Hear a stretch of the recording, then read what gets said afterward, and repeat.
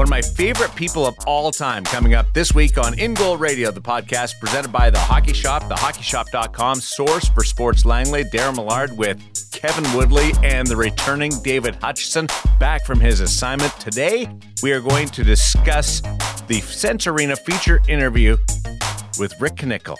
All things goaltending. It's just a long-winded, great commentary of goaltending and where the goaltending position has come from the past, and he's a hockey lifer, so looking forward to that. Really cool guy. And we're going to get into a lot when it comes to the gear segment with the knee pads and how to wear them specifically is a really cool idea, as Woodley has been spending a lot of time over at the Hockey Shop. It's my favorite place to be, except here with you. When you said that you're going to be talking with one of your favorite people, Darren, I just assumed that was going to be me, so...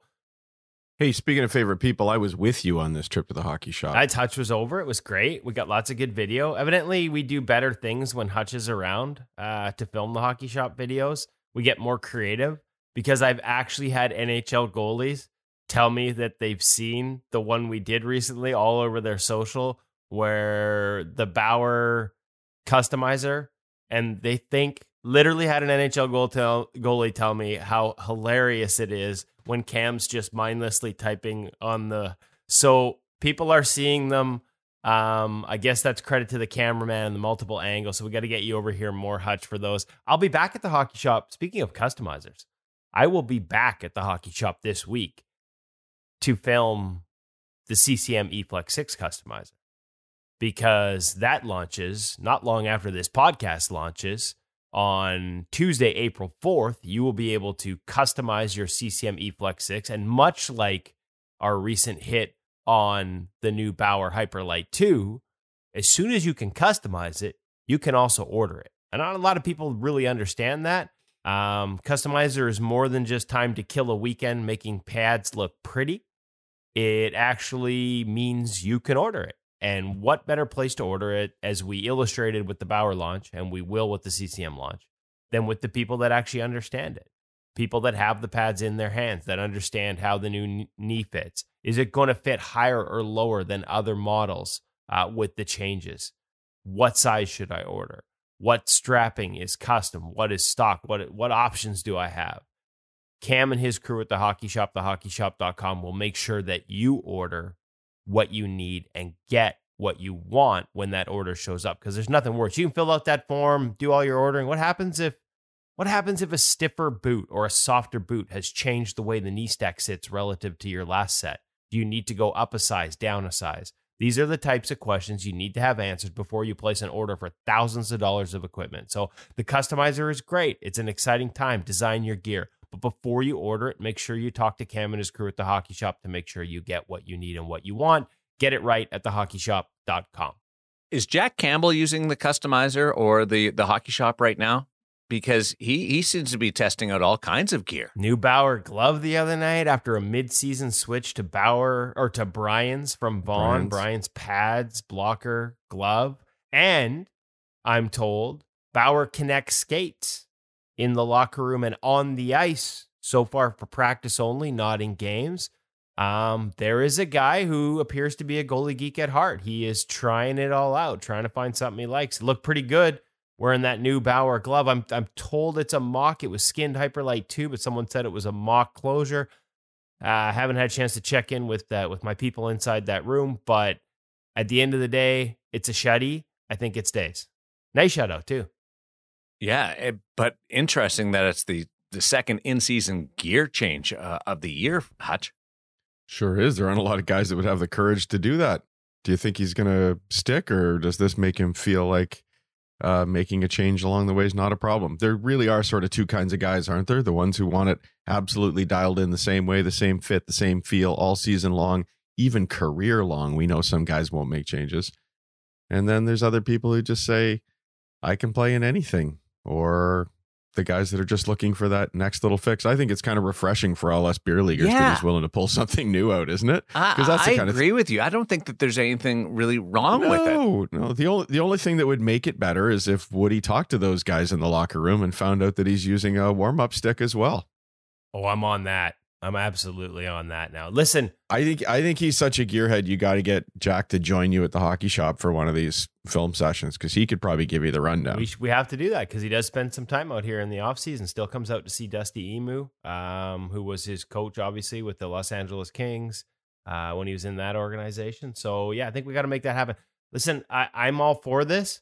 My beer league team, because obviously we test a lot of equipment, got a new set of eFlex 6 sitting here right now, right on the eve of playoffs. New CCM eFlex 6 chest protector that I broke out in our last game of the regular season, our last few games of the regular season. They get nervous. Uh-oh. Woody's got new gear. He comes in talking about his new gear. He's got a built-in excuse tonight, right? I think they're a little worried that I'm going to pull out new gear right for game one of the playoffs. After watching Jack Campbell, why wouldn't I? You will. Do you think surely that chesty's got to be the biggest change, though, Woody? All the stuff you've tried recently, what's the toughest change for you to pull out for one game? It would normally be a chest protector or pants, just because of the stiffness of new pants. There's a break-in required, I find, for pants. I got to be honest, that CCM eFlex 6 chest protector was not a big adjustment. I was surprised at how ready to go out of the box it was, and the size, the way it sort of fills profile-wise. Remember, I'm a guy who said he would never leave his Premier.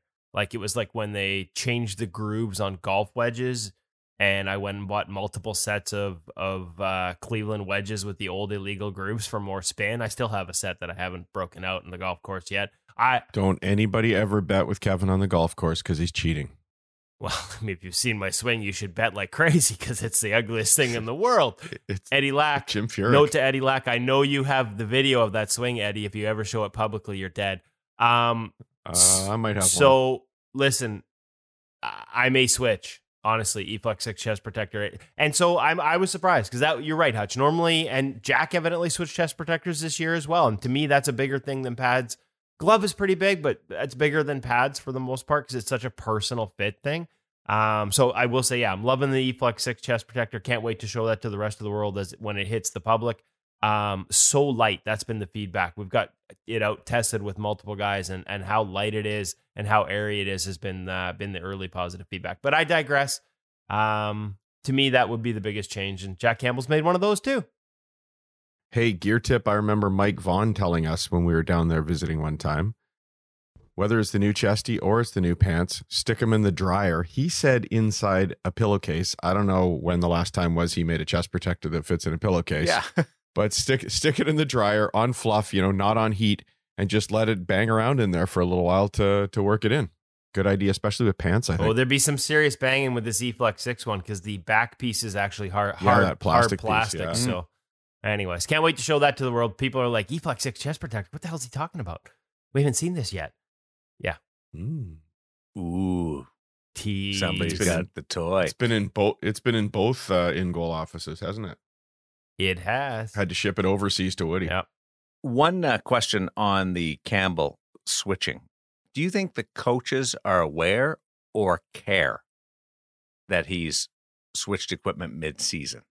I think the goalie coach probably had. Yes, the goalie coach. Okay. Yeah, for sure. Like but the I was gonna say the goalie coach probably had a voice in the original switch. Yeah. I mean, I was surprised he switched because he was I think Jack in some ways identified himself as a goaltender style-wise in relationship to those super soft, connected Vaughn pads he used to wear. The reality was, though, that thigh rise was so short and soft that pucks were just creeping through. Like, you could count them every year, like 5, 6, 7, 8 goals that would go in through that 5-hole specifically because of it. So something had to change there. And so the rest of the coaching staff, that's a good question. I have to ask whether they're made aware, whether they recognize it in game, and I would guess, depending on the results, whether they care.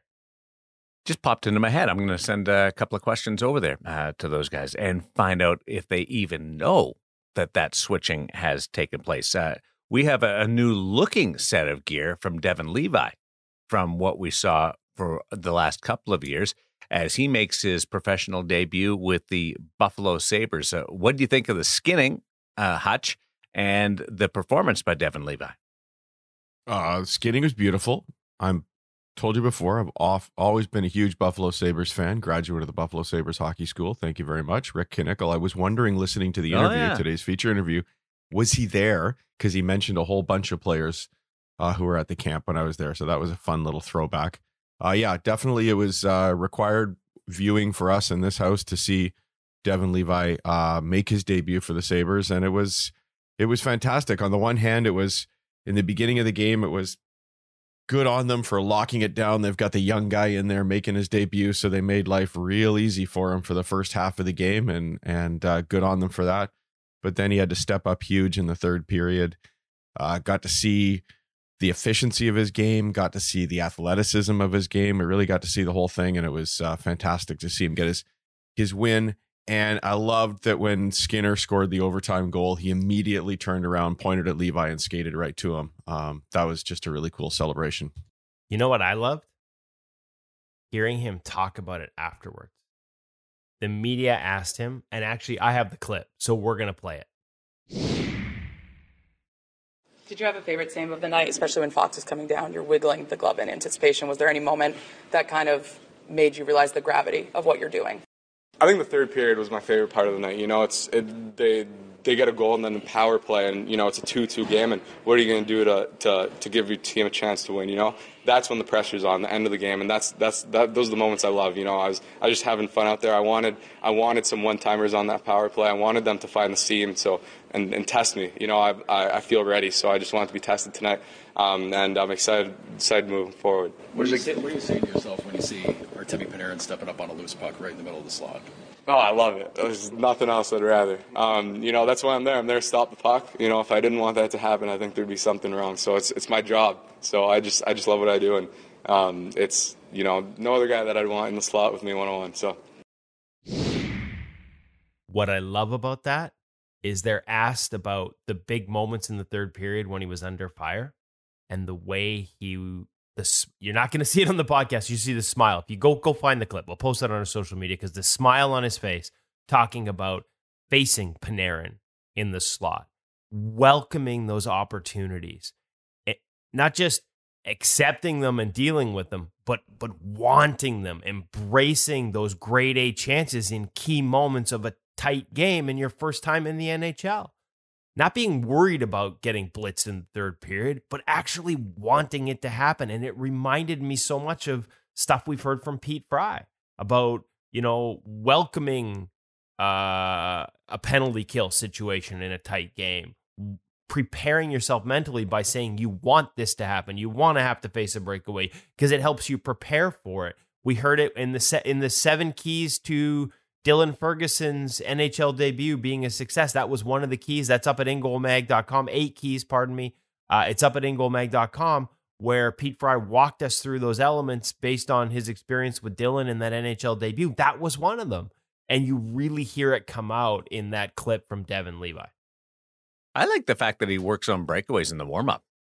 Like, that he goes through those reps. That was neat to see. Not everybody does that, but I feel like it happens more and more. Henrik Lundqvist, baby. Remember Lundqvist, that inside out, goal line out goaltender, and yet at the end of every sort of pregame warm-up would be a series of breakaways to let him sort of get his timing on the flow in the field, and that was something he added as his career went on. I love it.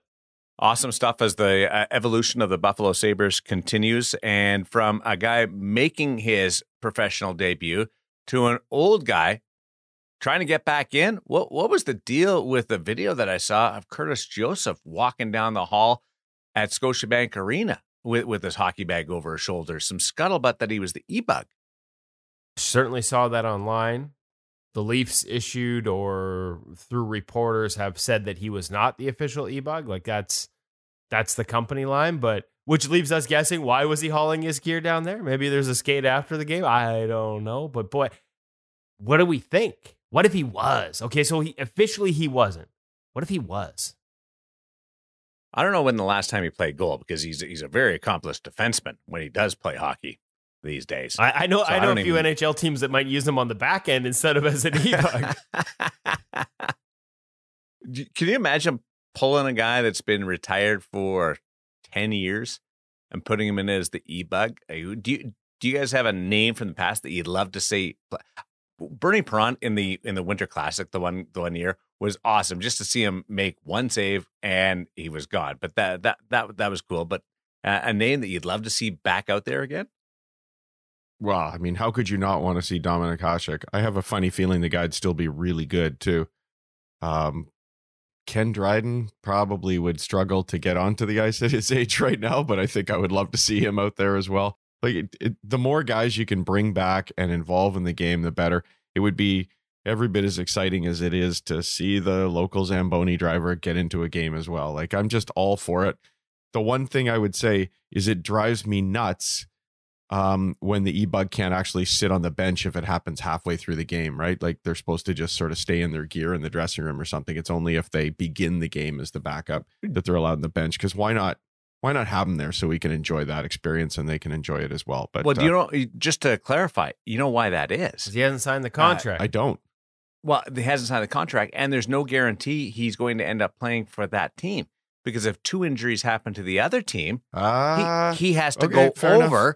He has to go over and play for that team. Well, let's have a little bench, have a little stool between the benches. Then they can wear one of those, they can wear one of those jerseys. Like, you've seen the parents who have a kid on both teams and they sew the jersey up. Let's put that on the e-bug and put them right in the middle. Then don't they do it? As soon as one might come into action, Darren, don't they have to call the second one on the list to come to the rink?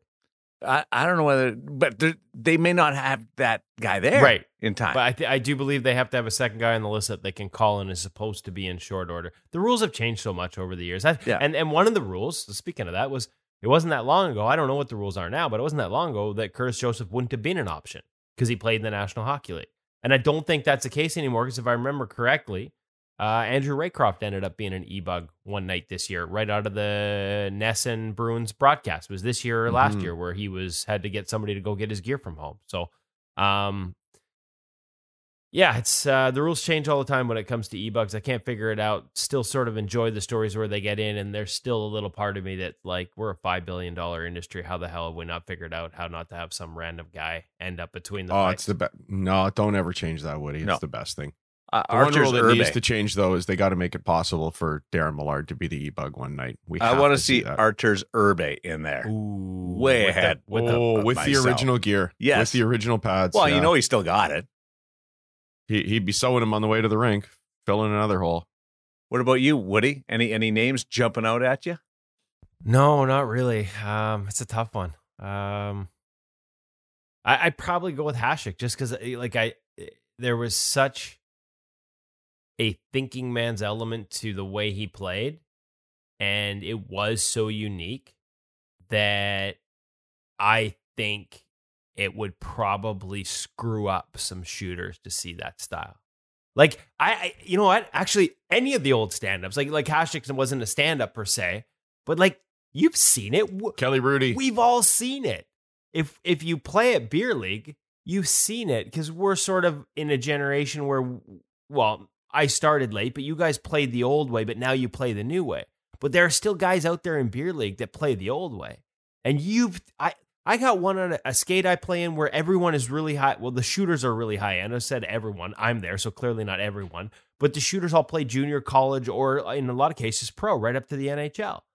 And there's a guy who played college in goal at the other end on a lot of nights, who still, like, he'll come out of the crease, Nabokov style, outside of the post, just square up on guys on sharp angles, and they just consistently pump pucks into his chest because they're expecting him to drop into a reverse VH and put it by their ear like they do to me all the time.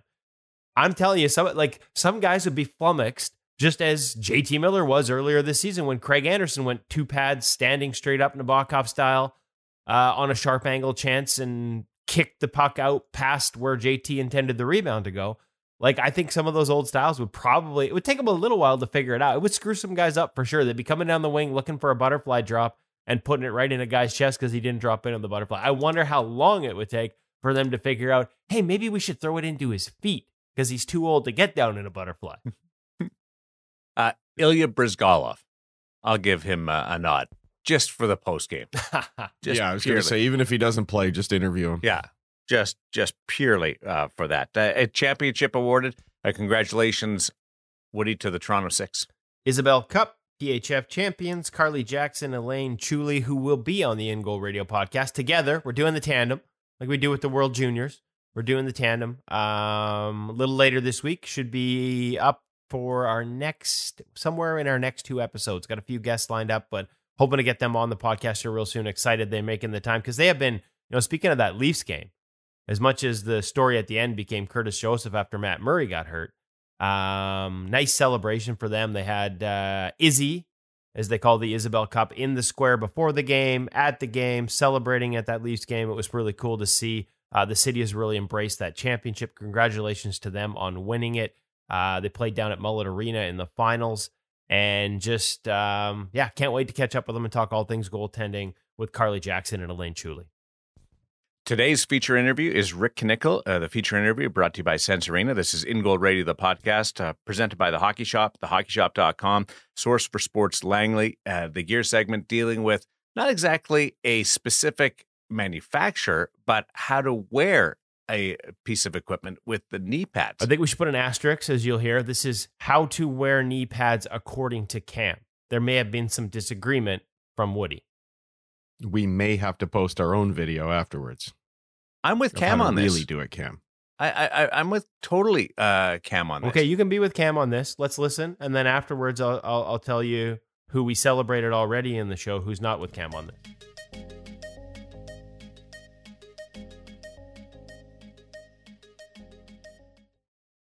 Welcome back to the Hockey Shop, Source of Sports. I'm Cam, he's Kevin. I'm thrilled to be playing dress up again this week. Classic. Today, we're going to talk about how to keep those knee pads from sliding down and ending up at your shins and not protecting your knees where they should be. So, a couple different ways we can do this, a couple different products. Kevin is already modeling a little bit for us. So, to start, Kevin is wearing the Vaughn padded V9. We showed them off last week. They were We on did. sale. We Super did. padded. When you drop, they got a little pad to make you taller. So, currently, you see the sock attachments. So, at a basic, this is something I always recommend, socks over top of the knee pads. So, I've chosen a tighter sock for Kevin here to keep it up. So, what this will do is add a little bit of constriction to the knee pad and help to stop it from shifting and rotating out of place. Personally speaking, I like the tighter sock when I'm playing because it does that. Some guys find it's a little bit too constrictive. But Cam, what if you're not an absolute tryhard like you and don't want to wear socks over your knee pads? You have other options, which I am getting to for sure. Tryhard. Hey, if you're not trying hard, is it your NHL? Probably not. So, second piece that he's wearing here. So Kevin has actually a Vaughn garter belt on. So this garter belt conveniently has clips on it, which actually clip and tab into the tabs on the knee pad. So a lot of knee pads will have these nylon loops on the top of it. This will allow you to attach the garter belt up top. Now, many of the knee pads have different styles of those nylon loops or slightly different attachments. That's why we carry different garter belts. I also have this convenient Bauer garter belt as well that actually has the sock attachments and a front singular tab for the knee pads as well. Now, you can make a system like this work with this by just running a string through the middle here and through here and tabbing it on. So that gives you the ability to kind of make both systems work. Bauer has just one singular nylon loop, which ironically lines up with this, but you can just run one skate lace through here, tie a knot, and tab that in, and that's another way to help hold them up as well. Kevin, I seem to have blown your mind here for a second. Like just like my head is spinning. Right, good. Cam, I take my CCM Pro knee pads, I do up the Velcro, I take a piece of sock tape and go, done. Do we really need all this? You can't. So a couple of reasons why I'm not a huge fan of sock tape. So sock tape is constricting and cutting basically as tight as possible in one specific area. So if that slips, moves, sweat, comes undone, anything like that, where's your knee pad going? Down by your shin. So this is why these other items exist, because sock tape doesn't work for everybody. It might work for some. Works for me. I don't have, like you got. But it's not a be-all, end-all. You got calves like thighs, so it's a trouble for you. I didn't skip calf day. So if you have any questions about this, any other ideas or suggestions that I might have for keeping your knee pads up, you can give me a call at 604-589-8299 or 1-800-567-7790. If you wanted to check out some of the products that we talked about today, you can just go to thehockeyshop.com. You don't need www. in there, as I'm told by Hutch. check them all out. Any questions, Kevin? I don't. I'm going to have to rewatch this later to figure out all your different unique little solutions. Oh, yeah. The other thing you can do other than sock tape, what about these Don't forget about the Winera stickies. cant as well. Better that you said it, not me. Can never pronounce it. Goalie specific does have actually a sticky, almost neoprene type material right at the knee that can also hope to hold up the knee pad. This doesn't seem like we've much, tried it. It actually works quite well. but it can do quite a bit for holding that knee pad up. Also comes with those convenient sock tabs we were talking about earlier about putting socks over top of your knee pads. In case you're a tryhard or good enough to actually play on a team where you have to wear Or matching you'd like socks. to keep your pads fresh and not ripped apart by the Velcro of the knee pads. Not something I've ever had to worry about. This is the longest outro ever. Do you have sock tape?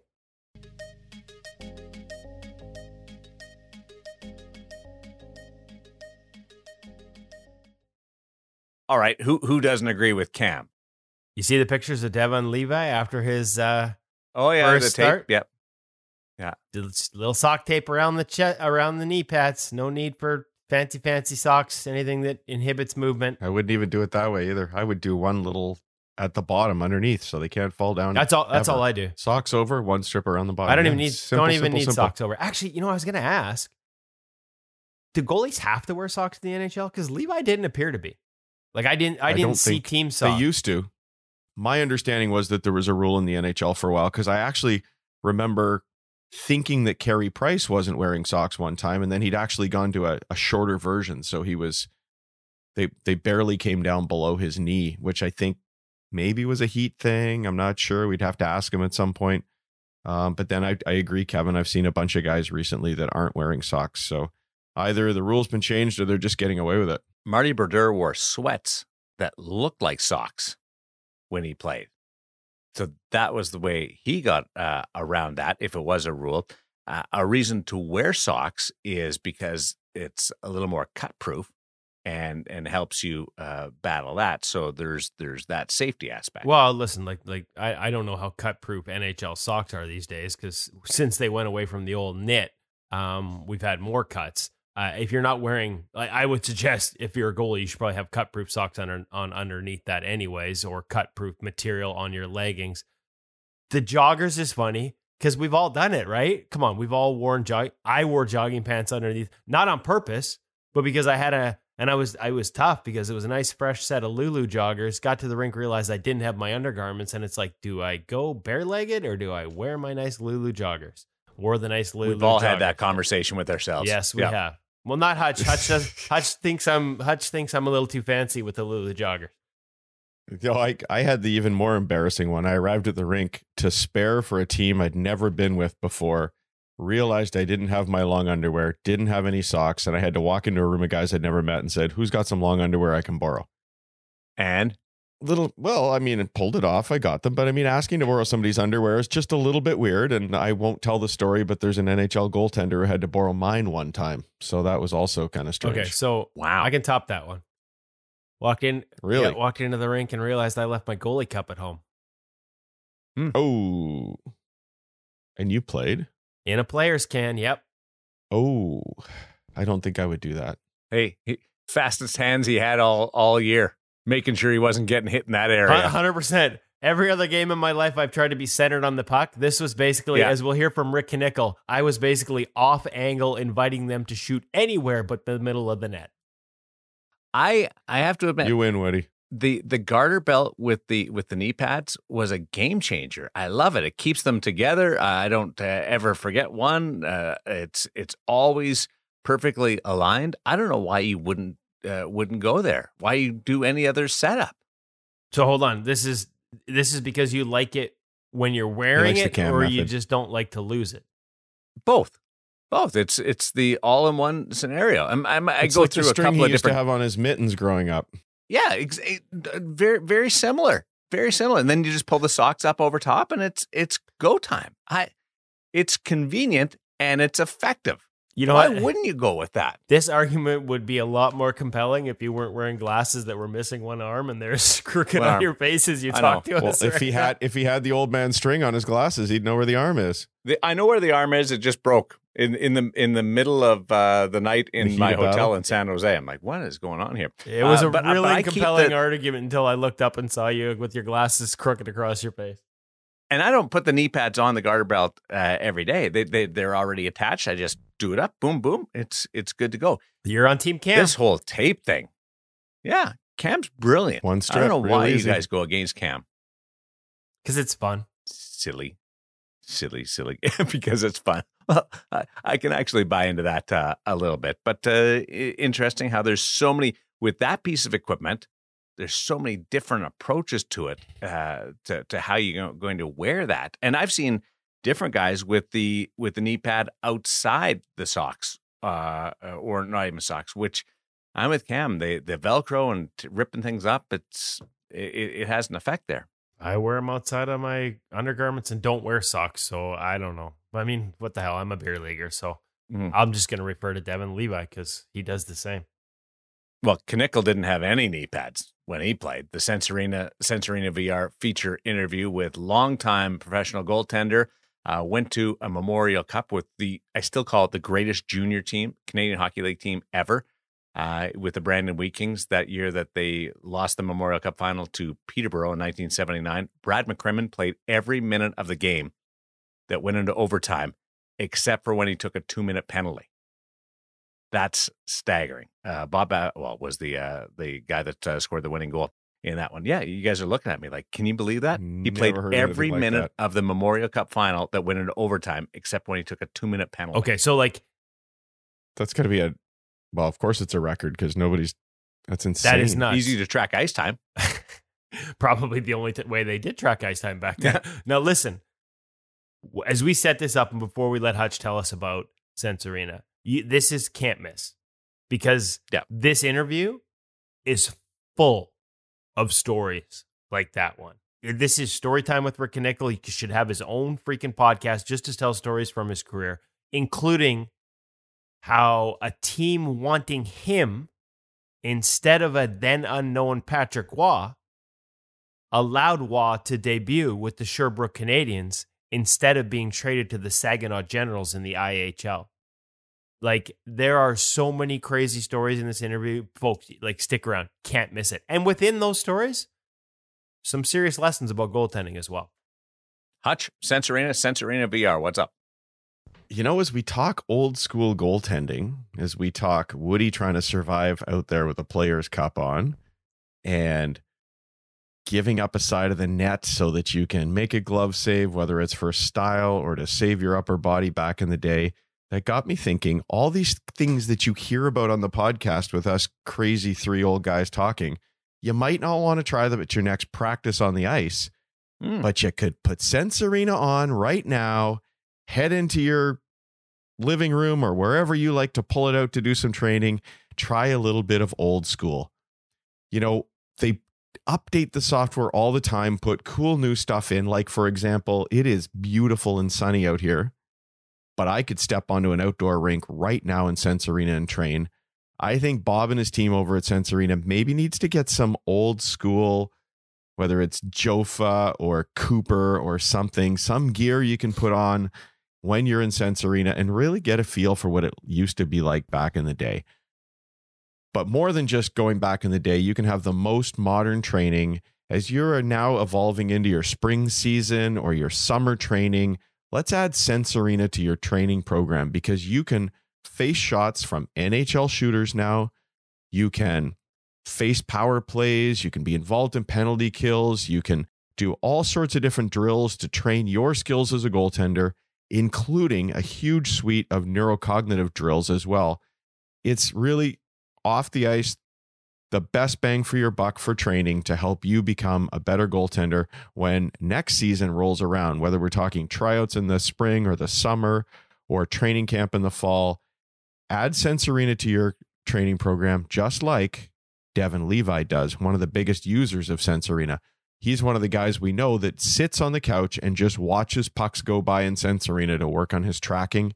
He's one of the biggest users. It's got him to the NHL. It's going to help you become a better goaltender for sure. Today, if you go to Sensorina.com, they've got that deal on still. Free shipping, free trial. free sleeves, those things that connect the Oculus controllers to your goalie gloves.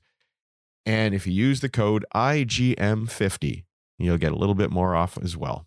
Go try Sensorina. You can be old school, but you don't have to have the palm stingers, the shoulder bruises, the No pain. thigh. Yeah, none of that pain. No pain, except it's so realistic. I remember my kid Maddie got hit in the head in Sensorina, and he actually had to take the headset off, and he was a little bit shook. It was kind of funny. Well, listen, this is a perfect segue to Rick Knickle, because one of the things we talk about is the evolution of equipment and how when he went, and make sure Maddie listens to this one, Hutch, when he arrived for her and made his first WHL team, he was so happy that he got to go rooting through the equipment room and found Glenn Hanlon's old pads. And then he found a mask, fiberglass, And mask, fitted for Glenn Hanlon, and decided that looked pretty cool and he wanted to try that too and then the coach noticed he was flinching and insisted he stay down and on top of some tip drill shots. And Rick showed me the scar over his left eye last time we were in the press box. It's a good thing he has eyebrows to cover it because it is a nasty gash. And so that is just one of many stories. Wayne Gretzky, Keith Gretzky, Patrick Waugh, a career that almost ended at age 29 with retirement, but was revitalized and ended up in the National Hockey League for the first time at age 32. Had me near tears talking about his dad and getting to see him make that trip. Just this thing, Storytime with Rick Knickle, needs to be its own podcast. It's a beautiful interview. It's over an hour, and there are very good lessons within it, both for goaltenders and in some cases, what not to do. I joke with Rick about what life would have been like if he had modern equipment when he was young. But as we talked about after the podcast ended, maybe life with a sports psychologist might have helped him a little bit more. There are lots of great lessons about what you should focus on. And Rick will be the first to admit, because he wasn't always focusing on the right things. But man, what a career he had despite that. I'm not sure that taking Glenn Hanlon's mask was the brightest thing to do, but he was smart enough not to take his gloves, knowing that Hanlon was a lefty in that. It's the fastest conversation you will hear on In Goal Radio, the podcast. This one will fly by with the great storyteller that is Rick Knickle, brought to you by Sensorina VR.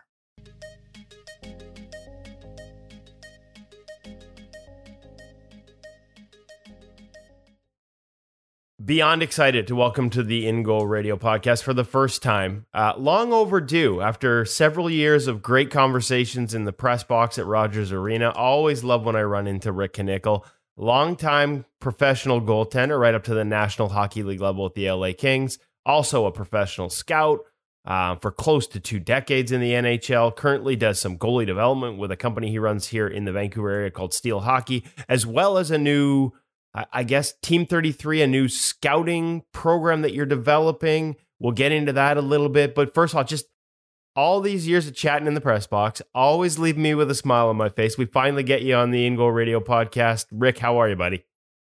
I'm doing really well, Kevin. Yeah, it's about time. I got a lot of friends that have these podcasts and stuff, and I don't go out and solicit myself to get out there on these shows, but I love talking the business. And I'm a lifer, and getting to talk to you at the Rogers Arena and get your insight and understand, where people come from, where their backgrounds start from. And I met a lot of people on the way, and it's interesting that you treat people, I guess, the way you want to be treated, and that's how I look at it. That everybody comes a different route in this business, and yeah, it's awesome to be on your show. Well, your route involved 18 seasons of professional hockey. We mentioned a couple with the Kings, 17 different teams. I got 4 different leagues.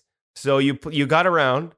You experienced at a time when there wasn't just sort of an NHL, AHL hierarchy. There were all these different leagues, the IHL, time with the Detroit Vipers, the Phoenix Roadrunners, the AHL, even the EHL. Like, there were so many more options back then, and it was so much less structured.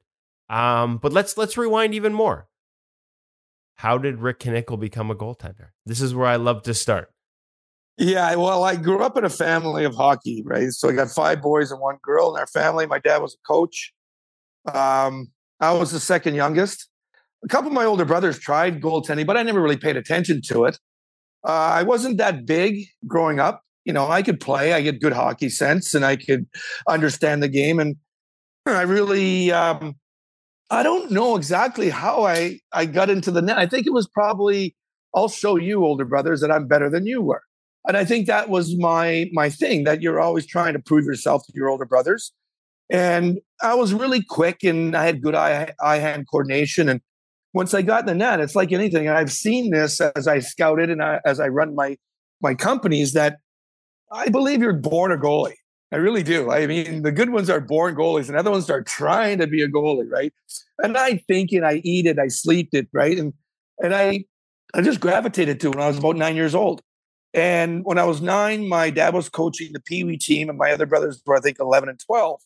So I started out in squirt, which was with Adam, and I was really doing really well. And my dad figured, okay, can I get 3 boys on the same team? So I have to make one trip. I don't have to keep going to the rink all the time, right? I got 5 boys, and they're all playing different levels. And he brought me up to that team, and I played with a 12-year-old, and I was just as good as him. And that, I believe, is what started me on my NHL pro career, to try to aspire to be that. You always have to be above the other players, right? As a goalie, be a step ahead. And, we call it anticipation and seeing things, right? And I did at a young age. And I remember that. And I would talk to my dad a lot about it now. And he's 86 years old, and he's sharp. And we would have drives together, right? Go to the games, after the game, just me and him. And I remember asking him, how good was I when I was, 10, 11 years old? I played in the Quebec Pee Wee tournament for 3 years. I played in a lot of big tournaments that really, I think, prepared me for what I actually became. And it was something that I look at, that when I was 9 or 10 years old, I believed that you could skate. Obviously, you have to be able to skate. And we're talking 70, 71. There's no goalie coaches. I love the way the goalies play now compared to the way I played back in the day. But I was a smaller guy, so you can imagine I was probably trying to be athletic and flamboyant, which I could be. Okay, so the game has changed massively, right? We're talking about 50 years. But some of the things you just mentioned, and I'm sure you see this as a scout, that innate ability to anticipate, to read, to process the game, to skate, especially as now in the last couple of years, it becomes east, west, and so dynamic. They're back. Like, these things matter. Maybe they always did. When you moved from playing to scouting, was that one of the things, especially when you were looking at goalies? And I know you did more than just goalies. You were, the head scout in Arizona, looking at every part of the game. But when you looked at goalies, how'd you identify that innate ability to see, to read, to process? And that's even interesting, because I played the game for so long in that position. And I tell other guys, I say, listen, I'm not the guru on goalie evaluating, scouting. I understand what I'm looking at. But if I'm not around that goalie every day, if I'm not around him and understand where his thought process, his dedication, his focus is just his understanding of position, and keep on developing. Yeah, I'm going to see him as a scout. What am I going to see a guy how many times? 7, maybe. Other guys you want to see a little bit more. But it is a difficult position to identify and process, to see who's going to make it and who's not. Because I know how long it takes.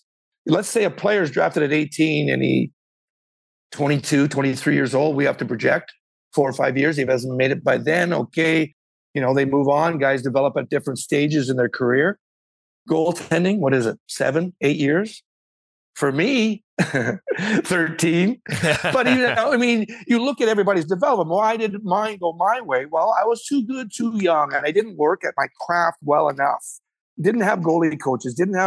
My dad pushed me, but not in a real hard way, but in a good way. But it's all about your self-awareness and your self, being someone that you want to be. No one else can get you to do the training. No one else can get you to work on things. But I think a lot of it is too. It's like, hey, if it isn't broken, you have to fix it. Interesting you say that. So was that part of you're in Brandon with the Wheat Kings. I was going to say, like, you grew up in this big family. Your dad's a big part, a big part of your life. You're growing up in Nova Scotia. Spent a lot of time, I think, in the Ontario area. But now all of a sudden you're 16, 17 years old. and you're on the other side of the country by yourself playing junior hockey with the Brandon Wheat Kings. That process, what's that like? I mean, I can't compare it to what it's like today, but we didn't have the internet. We didn't have FaceTime. We didn't have all these things to keep you connected to family. How tough was that?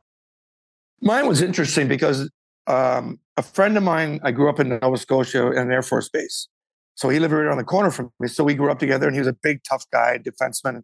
He went back out to Brandon because he had lived out in Manitoba in Portage as a 14, 13-year-old. So he went back out there, went through their system, played in Brandon. So Glenn Hanlon was playing. So he was the Wheat King goalie for 3 years. So they never really looked for a backup because he played 70 games a year, right? This is the old era, right? Back in the NHL, Eddie Johnson playing every game, Glenn Hall playing every game.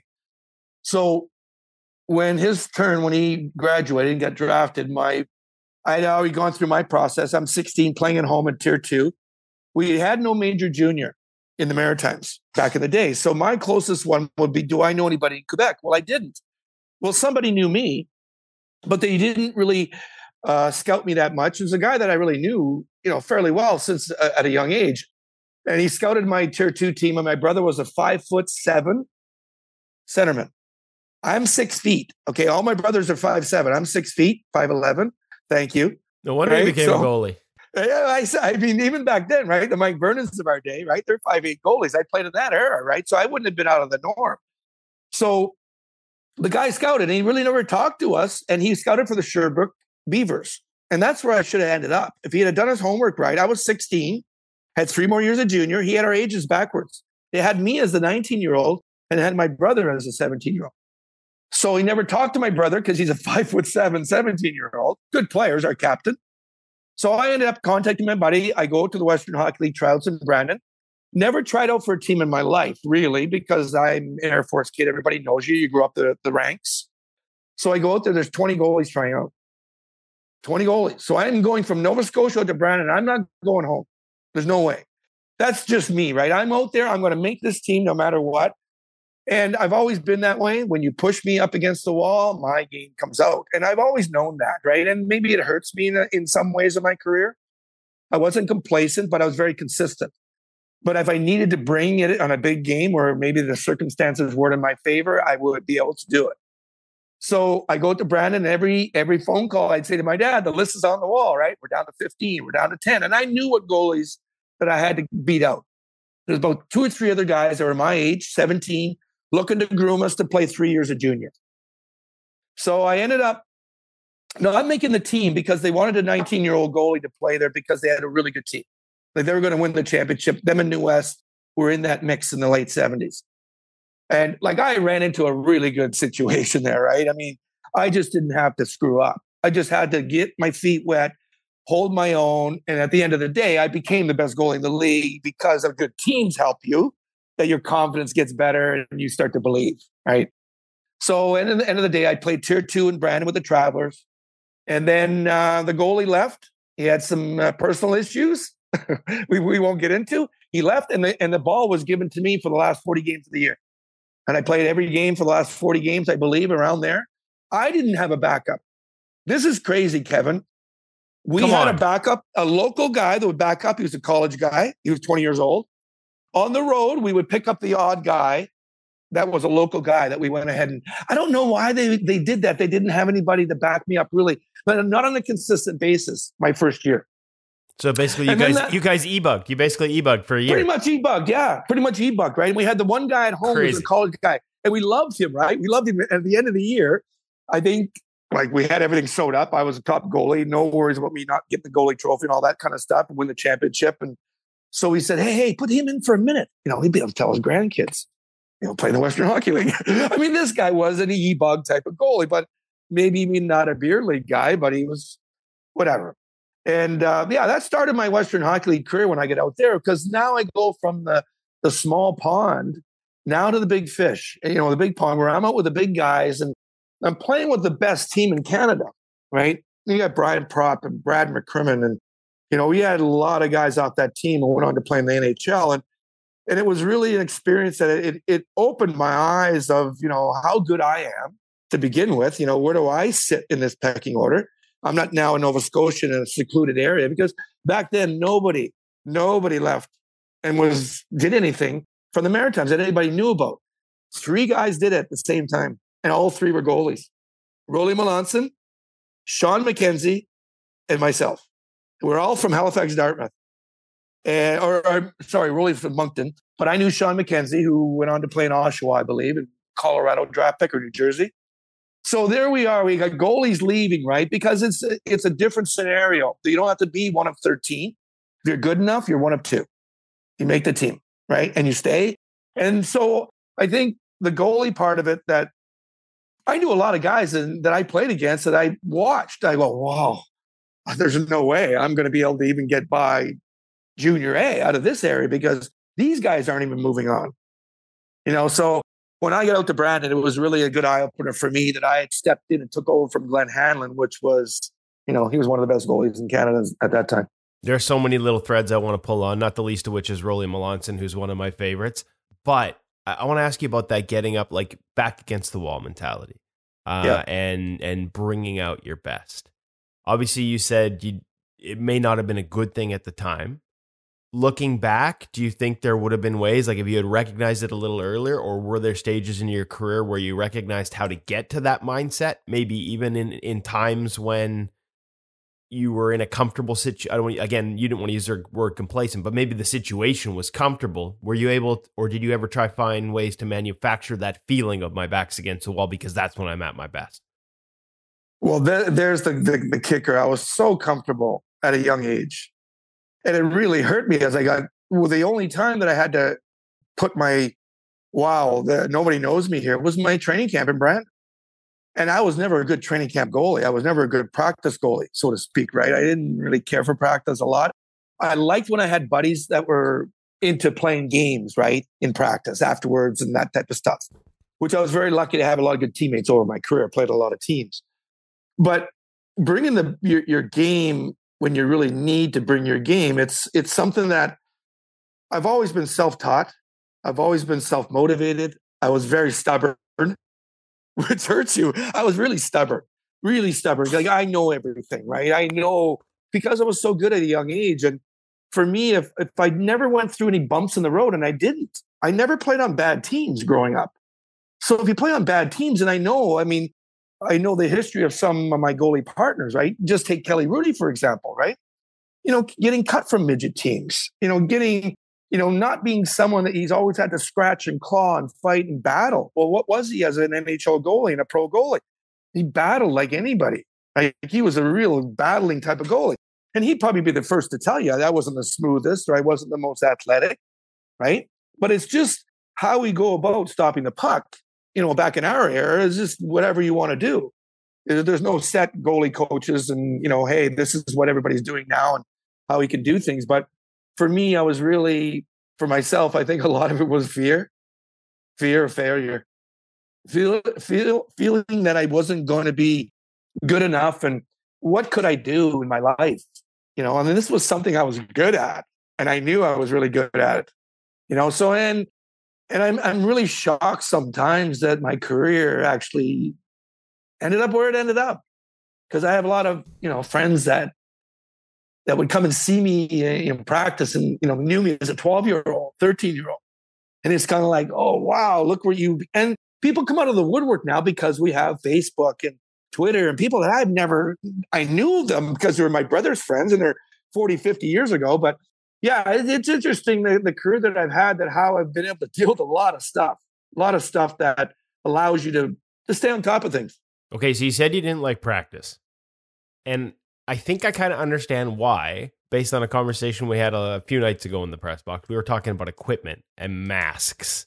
And the stories you told me about facing shots in practice and flinching, like pulling away from pucks, not staying over top of it, made a lot of sense when you started to tell me about life as a goalie back then with, fiberglass masks. Walk us through I was going to ask you to walk us through the evolution of your game, but so much of the evolution of the position is about the evolution of the equipment. So what you grew up playing in and how it changed over the years. Absolutely, right? Okay, I'm trying to think. Okay, yeah, when I'm 10 years old, what did I get for Christmas? 11 years old. Jacques Plante mask. Those ones that were the gray ones, right? I had them right down the middle, and it kind of like so the puck would deflect off. right? Not really much padding underneath it, right? I don't believe I wore that. I'm not sure if it was allowed. They didn't have as many rules as they do now, but I don't think I really remember wearing it. I don't think I liked it. I think the eye holes were too small. I couldn't really see down, right? So then it evolves to where when I saw the 72 Summit Series, loved Tretjak's mask. Loved that mask, right? The Jofa, right? The combination Jofa mask, right? So I wore one of those when I was about 14. And I like that. Then it evolved to where we had the combination. We have the helmet and then the cage, right? So then I go to Brandon. Now everybody's wearing the molded mask, right? You want a little personality.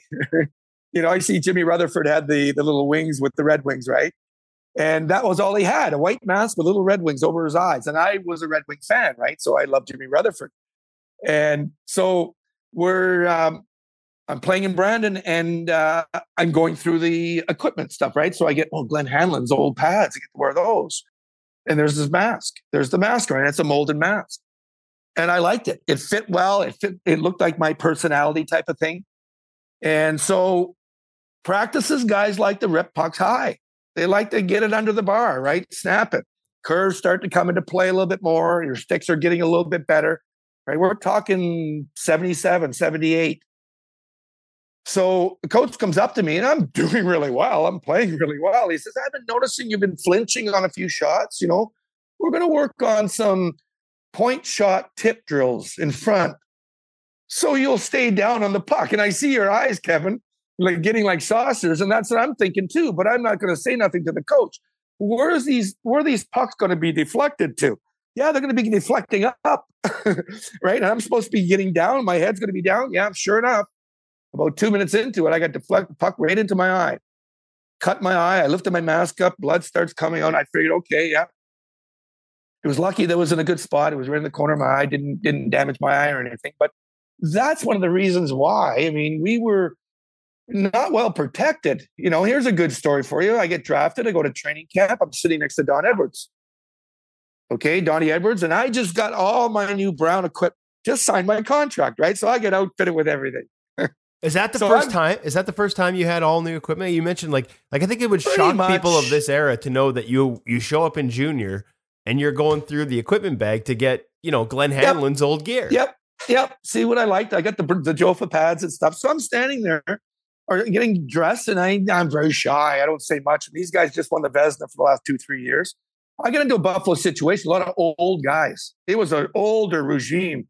Rick Dudley, Don Luce, Craig Ramsey, Danny Gare was a young guy, but a lot of good guys. Really treated the young guys well. So I'm standing there getting dressed, maybe the first, second day, and I'm watching him get dressed, and he's putting on felt shoulder pads, like arm pads, like they're the old 60s, right? And chest protector. And I'm just like, come on, I got to say something. Like I got to know him a little bit. He was pretty good to me.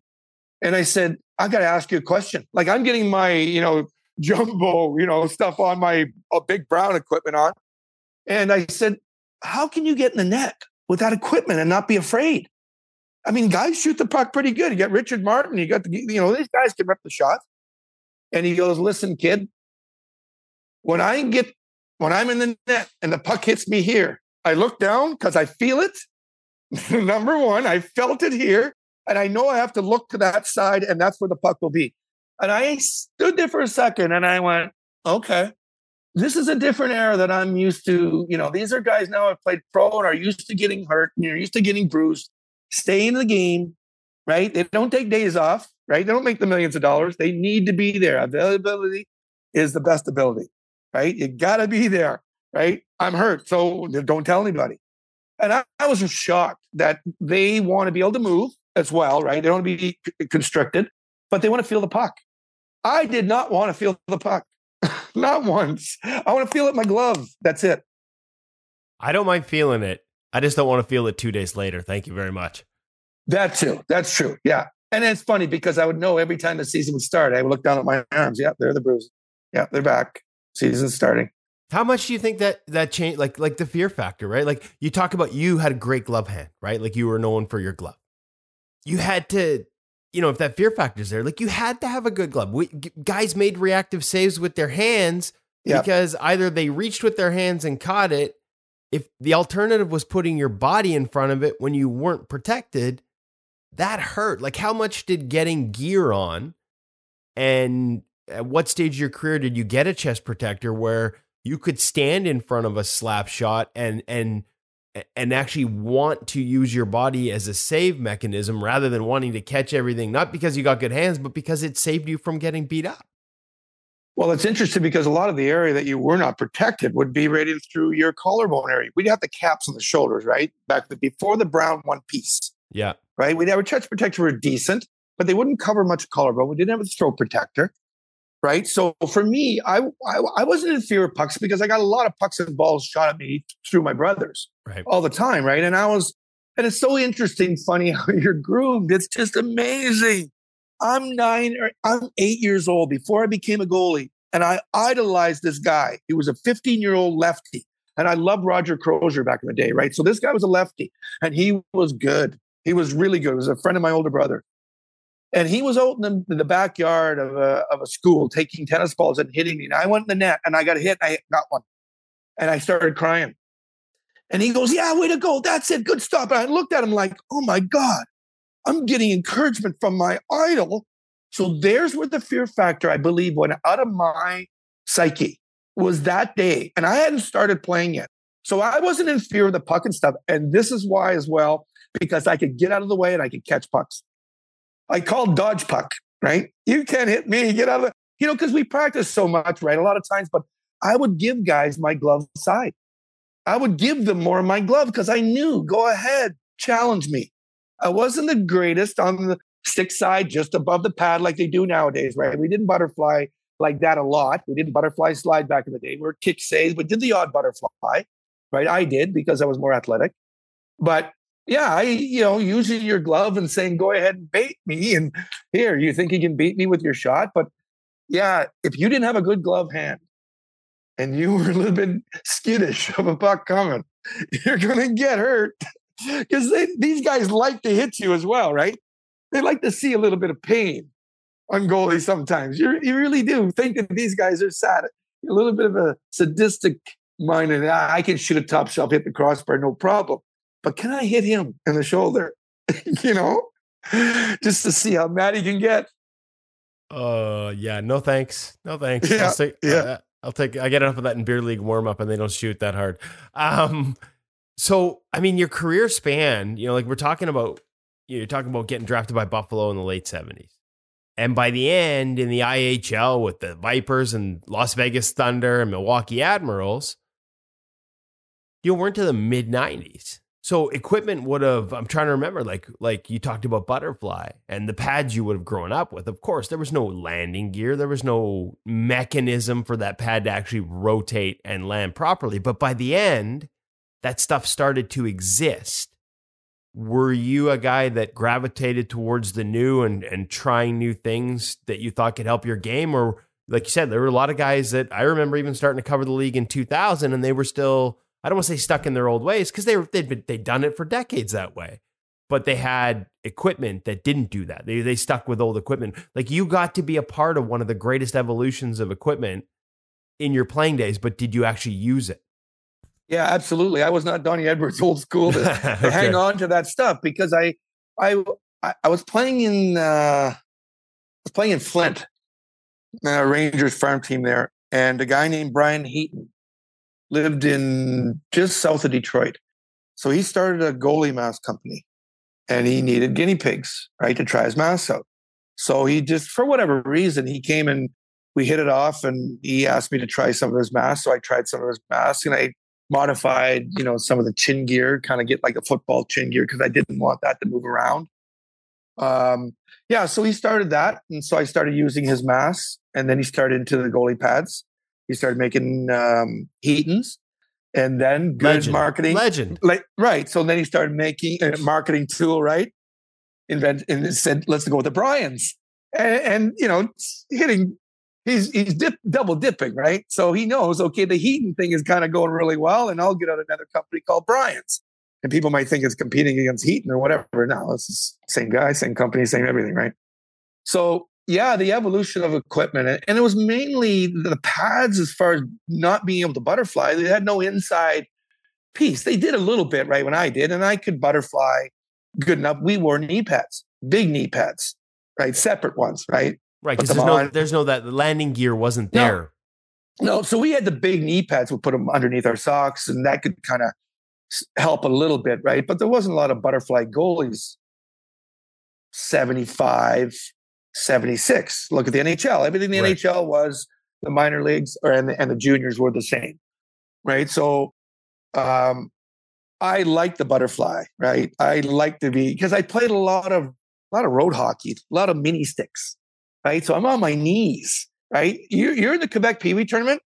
You're playing mini sticks more than you're playing your games, right? It's constant mini sticks is what I remember, right? So you're always on your knees. And was I playing goal? Yeah, probably. But still, it's the evolution of equipment really, I think, dictated how you played, right? And I like the new equipment because I wanted to be more protected as I got older, right? I'm now, 30s in the early 90s, and I'm on the other side of my career. I shouldn't say that because I played in the NHL at 33. So after when I was at the Vipers, and I'm 34, 35, the equipment, I think, was pretty much nothing really evolving for about 3 or 4 years until I got out of it. And it's so interesting because when I got out of it and got into scouting, you don't really pay much attention to the equipment anymore.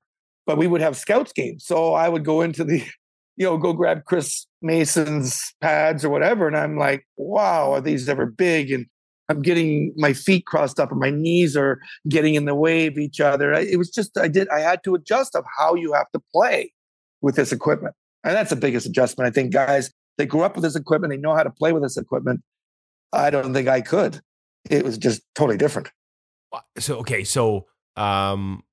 steel hockey, working with young kids out at Hollyburn here in Vancouver at the rink. What do you make now? Like when you pick up a set of Bauer pads that weigh under 4 pounds and they're made of this unique material and the pucks rocket off the face, on purpose, right? Longer rebounds, the way they slide. Like if you had a set of those, if Rick Knickle had a set of those growing up in Nova Scotia, how much easier would life have been, eh?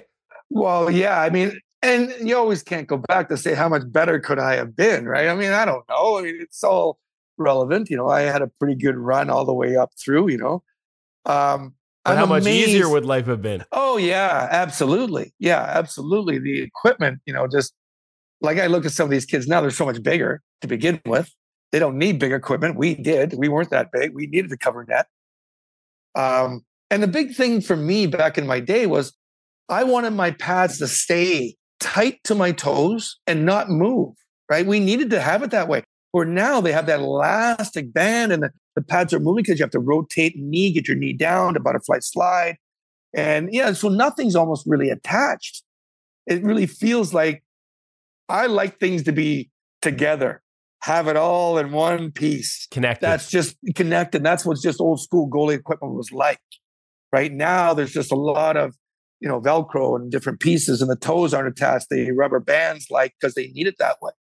And you see so many saves now being made. The guy's sliding and he's making the save with the top of his boot, because his pad is moved and it's stretched, and because everything is moving away. But yeah, I love the style, the way they play now. I love the way the goalies play now, and I'm so amazed at the athleticism, how big they are and how good they are. What do you focus on when you get a young, especially the younger ages? Because I think basics. We talked about skating, right? Like I see a lot of times work. Guys are doing like RVH at 9 years old. Like what is your focal point? Yeah, I see you shaking your head. So more about skating and movement, eh?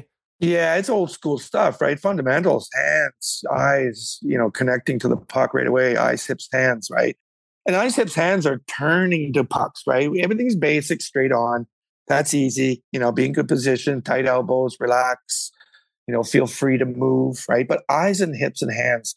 And it's so gratifying to see when I preach to these kids, and I got some good kids, they're 11, 12, 13 years old, that now are using their sticks when they rebound, recovery, poke it, poke. So it gives you that extra second to recover, to get to your space, to get to where you need to get to, right? And I'm amazed. I got a 6-year-old that I teach. A 6-year-old, he's unbelievable and just nonchalant, knows because he lives and sleeps it. His dad tells me this, right? lives and sleeps it. He's just absorbing everything. And he does it. Butterfly slide in a package, square into the post. I'm like, you're 6. And I don't tell him to say, hey, you know what? Hey, every year you got to develop, get better and better and better. It doesn't mean if you're great at 6, right? But I'm just amazed at how good these kids are at a young age. When you talk about edge work and skating, give me a couple examples of drills that you like that, I mean, they may be super simple, but things you like to do to make sure that young kids have that foundation built in right away on the skating side. Well, I think a lot of it is, I tell them, stay off your outside edge. Never use your outside edge, right? Because that's a skater, right? If kids go from skating to goaltending, right, they always think they turn their skates and they have to move to the right. They have to turn their outside edge. No, we're a shuffling T-push, mainly shuffling type of thing, but you have to have good inside edge and control, right? We're teaching kids that are young, muscle strength. That's something that's got to develop, right? So I have to take that in consideration. How strong are they? If you're a good skater, being able to push well, right? And get into your stride and push. And it's only a small area, post to post, blue paint area. But I see them in Hollywood, especially. A lot of kids are players, and they put them in goal because they like to play goal. They want to try it, and because they have a goalie coach there. So why not take advantage of that? But I'm pretty old school when I talk with kids, and I understand their styles and understand the butterfly style because I've been a scout and I've watched enough in the last 15 years of the transition of goaltending.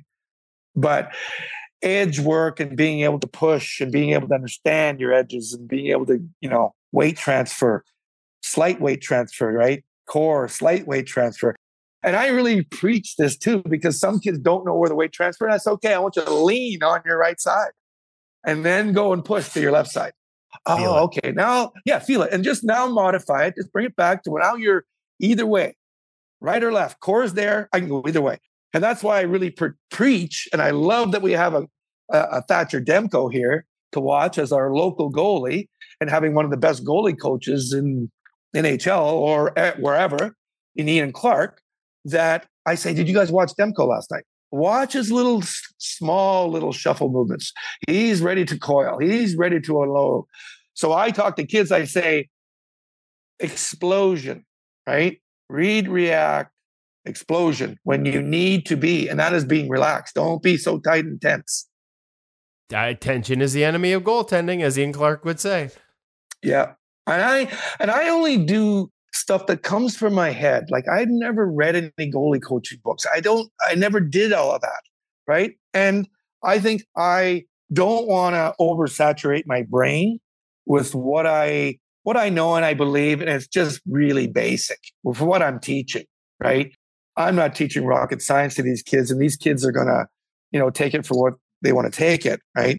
There are some development of some kids that are really good, and you say, hey, that kid's got a chance if he wants to be. Right? Other kids, okay, they're enjoying it. I actually got an email from a lady, a mom, that wants me to come out and do private lessons with her because she's joining a women's league.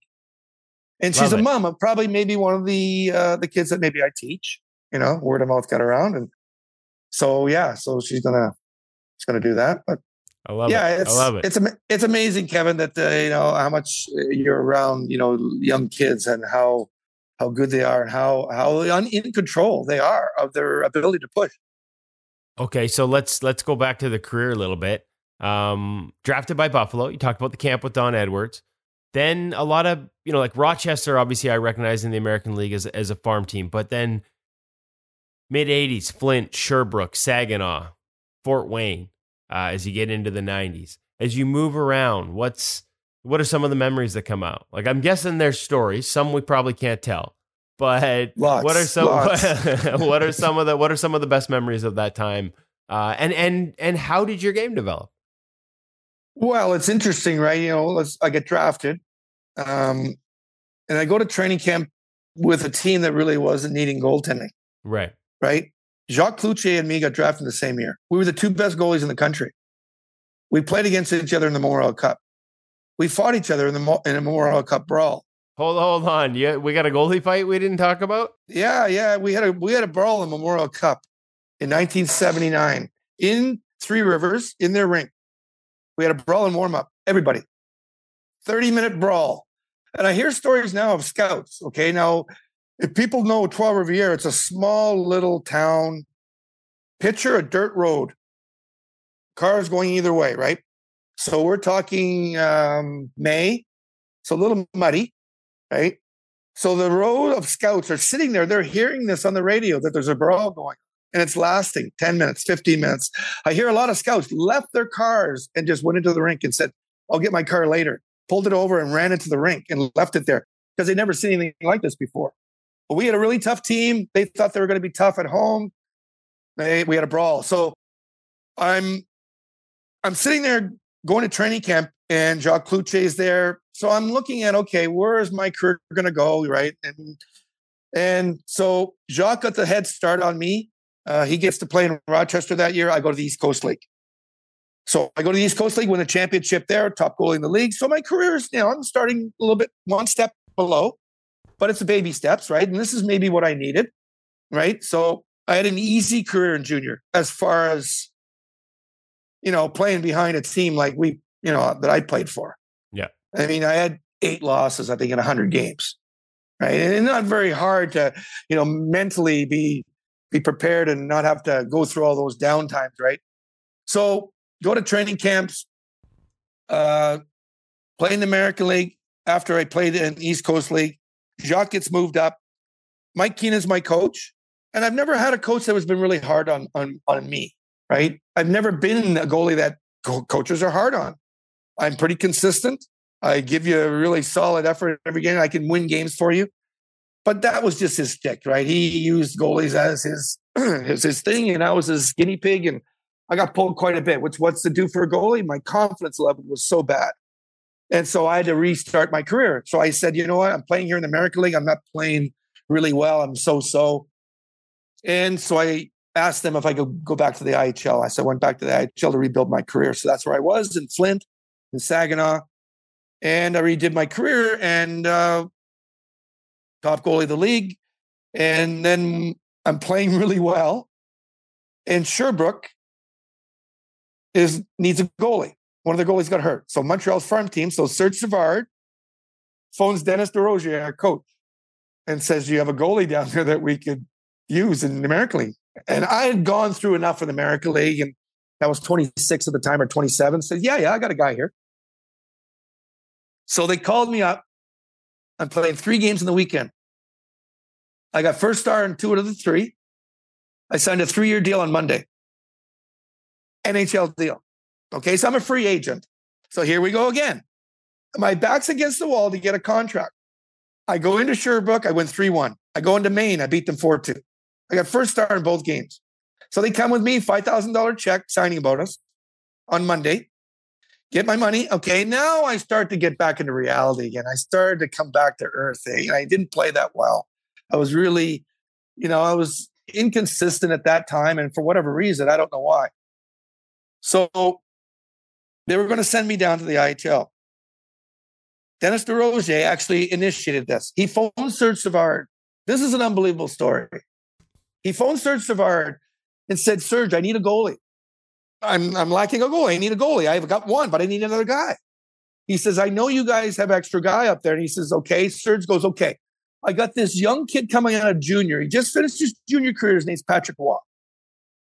No one knew who he was, right? Patrick had a career in junior of 5 goals against average, same as Brodeur, right? A lot of shots, a lot of notoriety, really, right?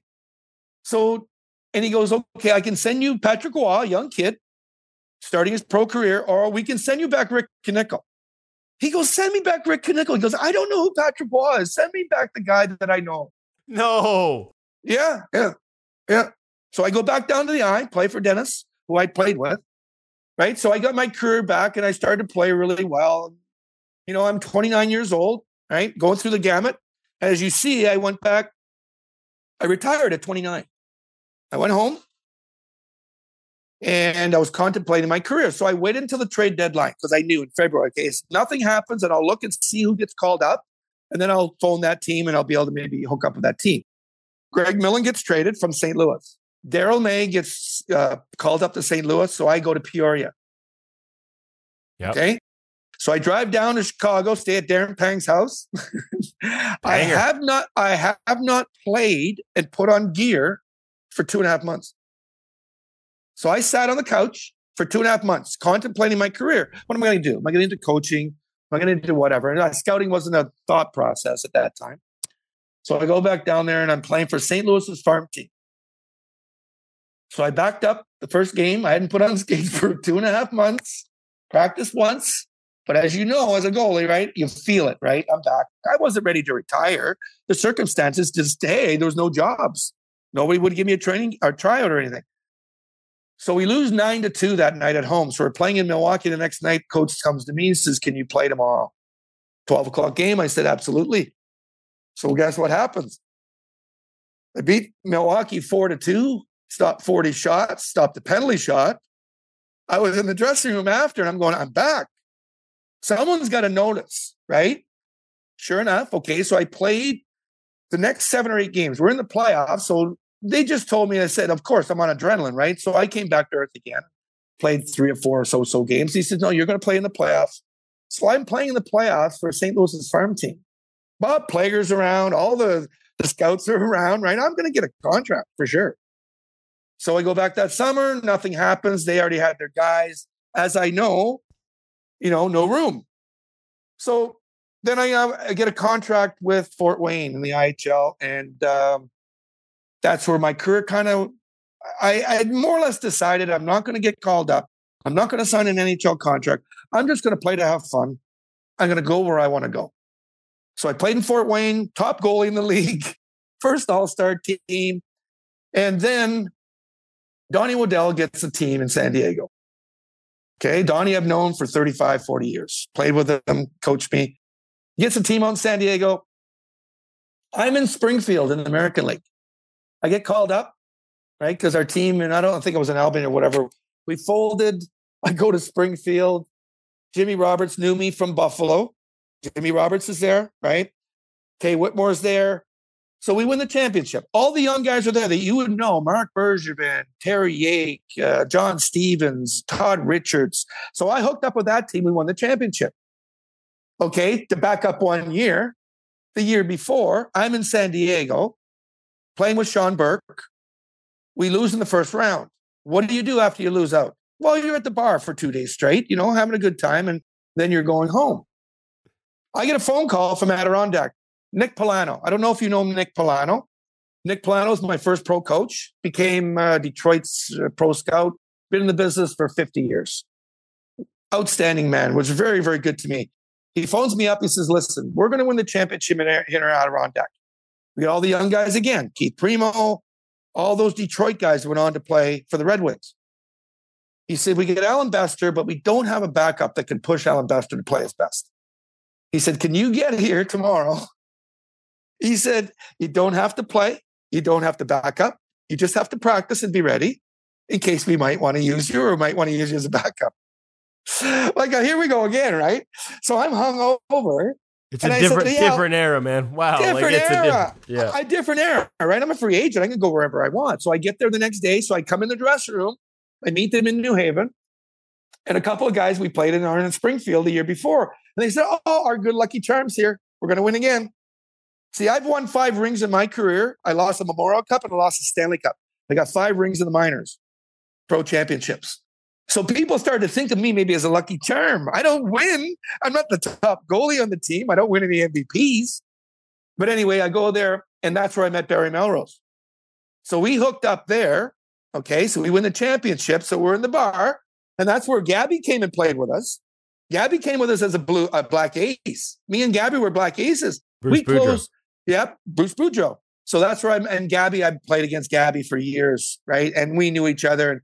Him and Barry Melrose played together in the WHA, I believe, in Cincinnati, right? So we're sitting there smoking cigars, right? And Barry says, what's it going to take to get you to come and, I'll get you a contract with Detroit and you could be the goalie next year here and help out Chris Osgood because he's turning pro, right? Because people looked at me as a good older guy that wouldn't jeopardize a young guy's career, would help him, which is what I've always did.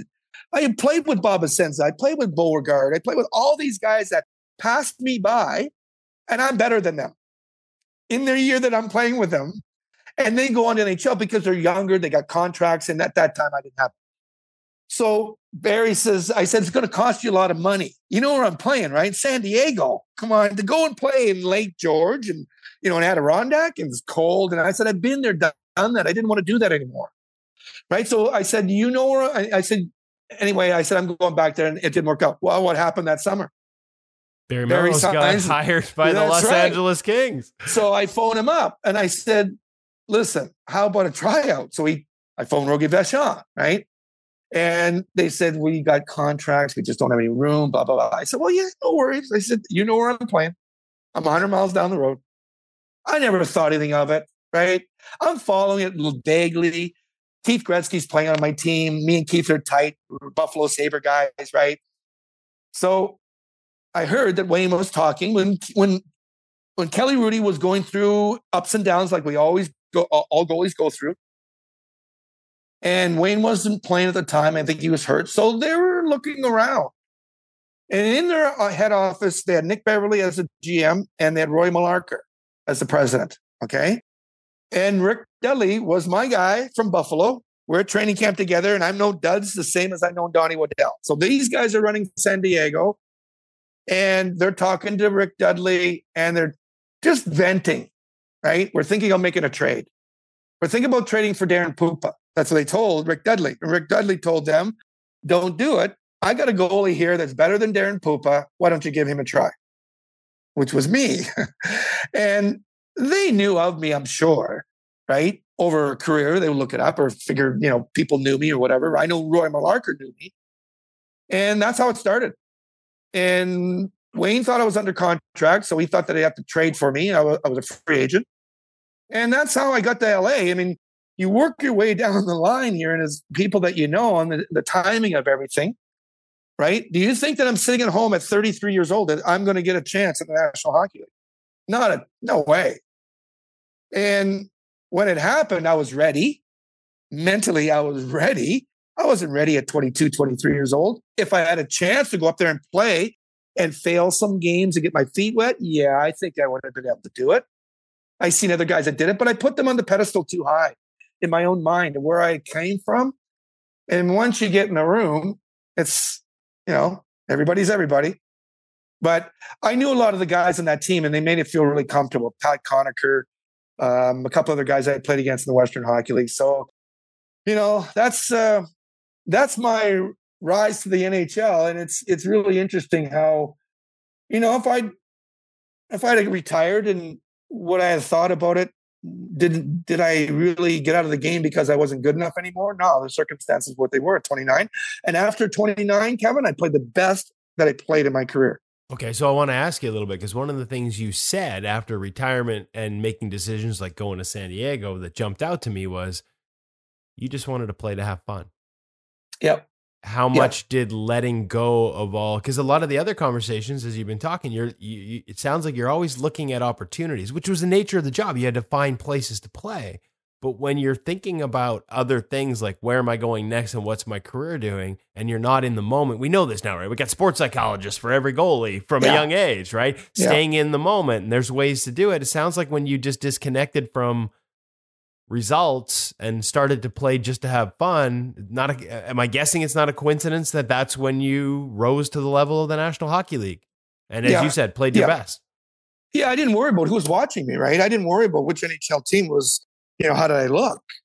How did I look, right? How did I look was it looking good enough to be an NHL guy? I mean, not that the style I was thinking. I was, how did people perceive me when I was playing? And I would have one corner of my eye wondering, how did I look in that save? And I wasn't a precise, technical guy. I was a freelancer. I felt like I was a freelance type of goalie with structure, right? I could play that way. I always say this. I'm trying to think of it. Control chaos, right? I had that, but yeah, absolutely. I just felt like I'm 29 years old. It ain't going to happen, and I felt for my dad more than anybody. The dad is always, people coming up to him at the golf course. Hey, how's your son doing? He's going to make it this year, right? Because he knew John Brophy's and guys like that at his golf course, and not those guys, but people would come up and talk to him all the time and ask him. And like I said, we had a really close bond. We still do, right? It's, that is my wanting to do it for my dad more so than me, right? But yeah, after I let it go, it was, the talent has always been there, right? But as a goalie and a guy that's now studied this position a long time, it's not just having talent. It's not just having talent. Now, you better be able to figure it out in your head and manage things in bad times and scrambles and chaos. And, it's not just, it's not as easy as people might think. And I think a lot of people don't think that, but once they talk on the outside, then they get in there and go, it's not as hard as, it's something that really, I let it go. And I'm glad that I did, because it fulfilled my career that I don't know what I would have thought after. I retired at 29 and just wonder, And instead I got to do it, which is it's really gratifying to me, because people recognize that too, right? A lot of people didn't know minor league goalie. There's a lot of guys, but to get to play in the NHL, and I was talking. I actually saw it last night. Kenny Holland talking about his first NHL game, and I played against Kenny a little bit, and in the minors, and him feeling that way, right? This could be my only NHL game, right? Because does it feel like it's way out of my realm that I'll be able to stay here? Yeah, it's something you have to battle with, right? Well, I was gonna ask you. I was gonna follow up as you're talking there with what it meant to you to get that opportunity. You go 6-4 with the Kings that first year. But I think you've kind of already told me. What did it mean? Maybe what did it mean to your dad? What did it mean to have? Do you remember the moment when you told your dad you were going to play in the National Hockey League? Yeah, I got a call. Well, when it happened, right? I mean, I was talking to Rick Dudley, and he said, "Don't tell anybody. It's going to happen here in the next week." And so I come out of the room, and there's Keith working on a stick. So I'm talking to Keith Gretzky, and I knew I could talk to him and tell him, and he said, "I know who it is." But he didn't tell me which team it was. He just told me there's an NHL team looking at you and wanting to probably sign you and bring you up halfway through a season. And, so it's, you're going through all the stuff that's not going to happen, right? Because there's a lot of stuff that's been negative in my career that I've always looked at to say, it's going to hit the wall. It's not going to happen. There's no way, because I think they're going to get somebody that's played in the league, let alone me of a guy like that. But once I got there and I backed up the first game in Minnesota and we won 10-5. So Kelly Rudy goes, I'll ask Barry who's playing tomorrow. So Kelly goes in and comes back to me and says, "You're playing tomorrow in Chicago."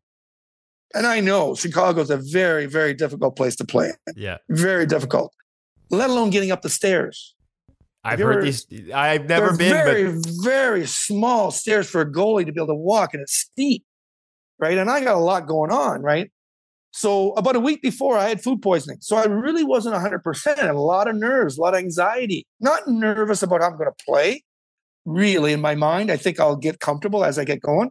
But you never know. I could give up the first shot, and then you're going to get into one of those games. Oh, I've been there, right? Now I'm at the top level.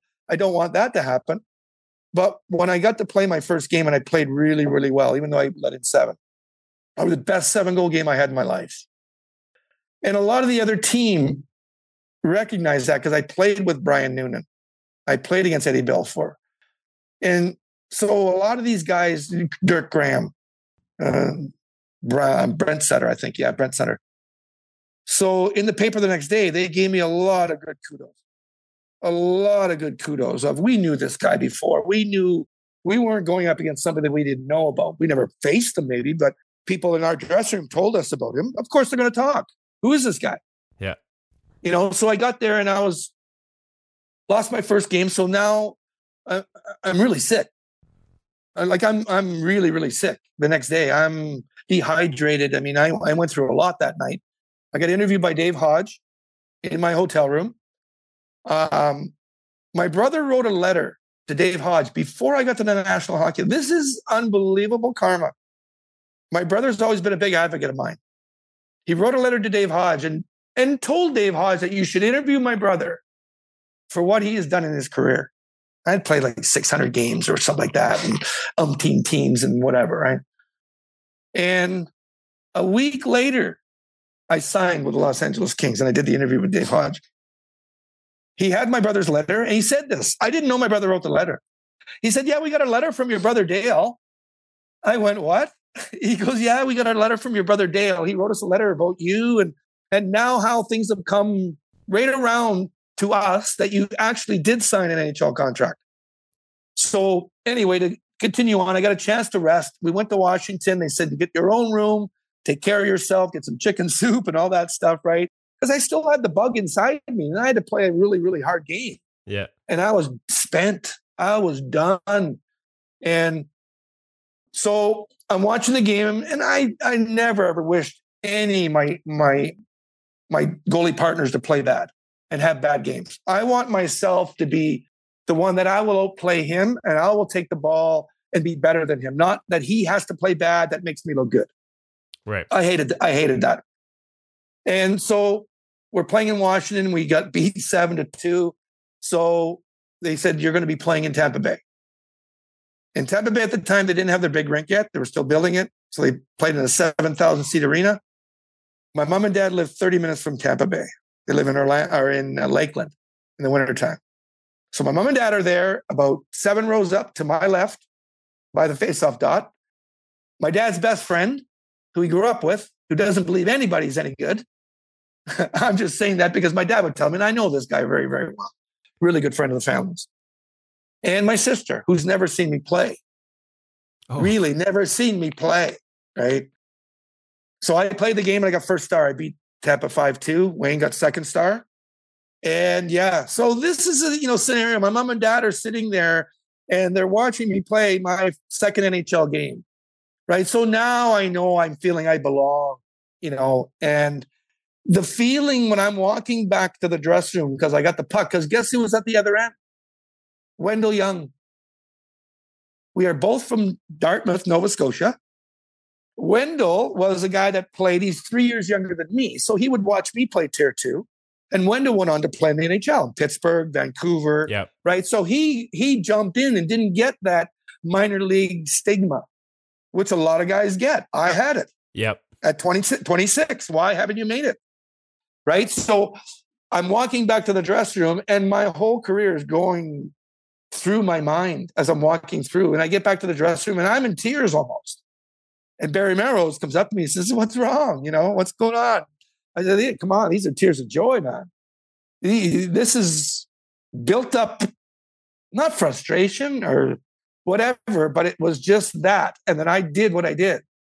In front of your dad? And in front of my dad and my mom, yeah. I come outside and there's hordes of people. Like I get interviewed like crazy. They had to wait out there for about an hour and a half. So I go out there. My sister jumps at me and hugs me. I never hugged my sister in my life. We weren't that, we're not a touchy-feely family like some aren't, but, we're all. You got me welling up over here. You got me welling up here. This might be the first time I cry on a podcast. It is. It has me that way because I think about it, right? And that was for my dad, really. It was so much for my dad. And get to play in the NHL and feeling that way that, this is the league that I watched religiously. And here's another good story that really hit home with me. Ken Dryden said the same thing. He couldn't believe that now he's playing in that box that he used to watch. All these guys. And that's what stuck in my head for such a long time, maybe not consciously, but subconsciously. How can I be that small kid from an Air Force base, get inside and people are going to be watching me on TV? Crazy. Ken Dryden saying that. Like, it's funny that Kenny Holland, here's another connection of a story with Kenny Holland and me. When I retired, guess what I did for about 2 months? Electrolux vacuum cleaner salesman. Seriously? That's what Kenny did. Kenny did. Yeah. Kenny was 29. I was 28. We were just doing it because whatever we wanted to do is just a friend of mine had a company and said, hey, would you like to help me out and do some demonstrations for me? And, I'll pay you, blah, blah, blah. Yeah. I did that for 2 months until I got to Peoria on the trade deadline that same year. And Kenny was telling that story the other day, and I went, no way. He had just retired, figuring out what he wants to do. And his mother pushed him to the Electrolux salesman because she knew someone there, I guess. Oh my God. Unreal, like stories that we have in this business of hockey, if you're around long enough, right? And I've been around, play with about 1,000 players. You know, I've never had a job in my life, really, right? And that was not going to be my job. And Kenny knew it too. He said, that's not going to be my career. But it's funny, like people look at a vacuum cleaner salesman because the stigma, okay, door to door, right? Encyclopedia salesman, door to door, right? Oh my God. There's kids now that don't even know what an encyclopedia is. They just look it up online. Listen, I like, that is the perfect place to wrap up. We've been talking for over an hour. Wow. I think we just have to hold and maybe do a second part 2 one of these days where we go over life as a scout and get into that. But I don't want to stop this interview as much as this would be the perfect, I'm basically rubbing tears out of my eyes here. I do want to give you a chance to talk. I want to talk about Team 33 and what you've got going there. So I want to make sure we include that in this. Just walk me through it. And to be honest, this is a great jumping. We can get into the scouting another time. This has been so good. I got to be honest with you. Like among all the things you've done, including vacuum sales, there is attempted vacuum sales, right? Yeah. There is probably a story at each stop here. Like honestly, you should have your own podcast just to tell stories about your career because there's been about 30 different ones here that have takeaways that kids should. I was asked to write a book, and I actually sat down with a lady in Los Angeles to write a book many years ago. Well, my brother says this too, right? He's the guy that keeps a journal on my career, right? He does that stuff. But anyway, we'll digress to another time. But Team 33, for me, is a pro scouting company that me and Mike Santos, who was my assistant general manager in Nashville when I was there, and he came up with this platform, so to speak, as an assistant GM, and looking for easier, better ways to evaluate players, put now money to players, and doing more just than analytics. And he's not an analytics guy, more algorithms and things like that. So I said, well, Mike, I know all the players. I said, you're going to need data. You're going to need to be able to put all the players in their rankings and ratings and where they fit in categories and all that. And he said, let me do that. I'll watch the games for a year and a half here, and we'll set the company up. And that's what we've done.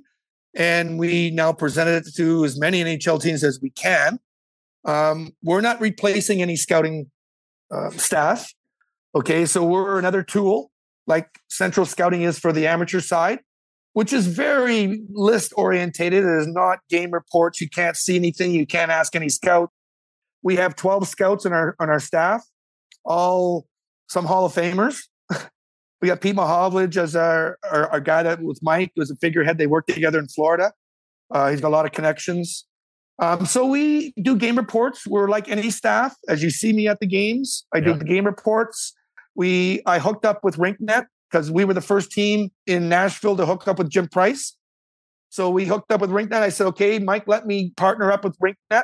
So now we have a software and we can do that because all the teams know RinkNet. Right. Because they use it.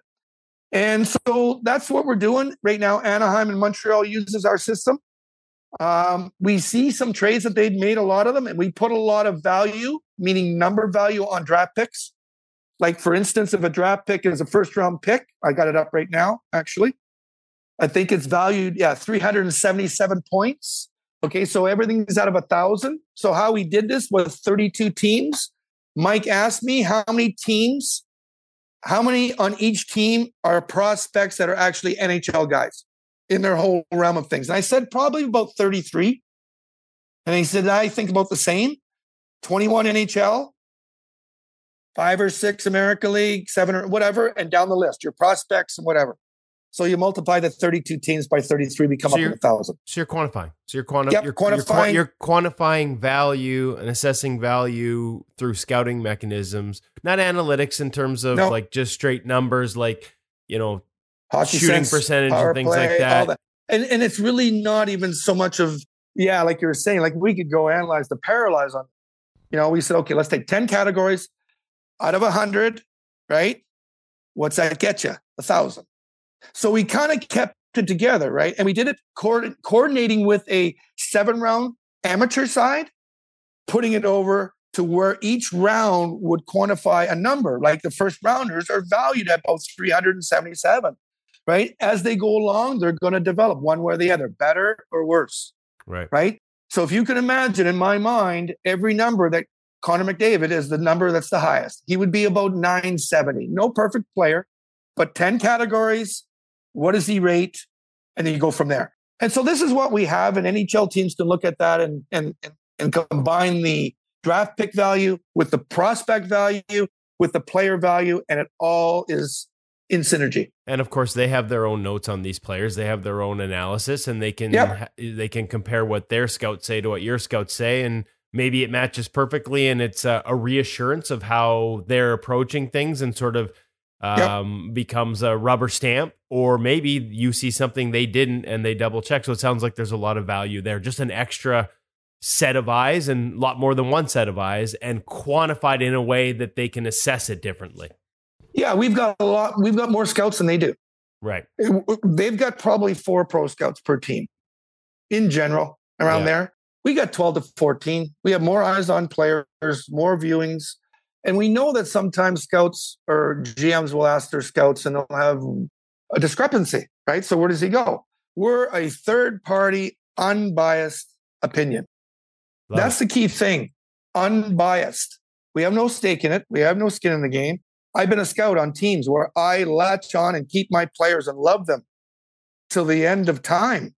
And sometimes I should let it go. They have developed in a bad way or a different way. Don't keep hanging on to something that's really not factual and true to what's going on right now. Right? That's perfect. There you go. Let it go. Much like your career, once you did, it took off up to the National Hockey League. Got to let go of some of those things as a scout too. A perfect synergy, a perfect way for us to wrap up. Rick, I promise there's a part 2 because I enjoyed this so much, and I know our audience is going to.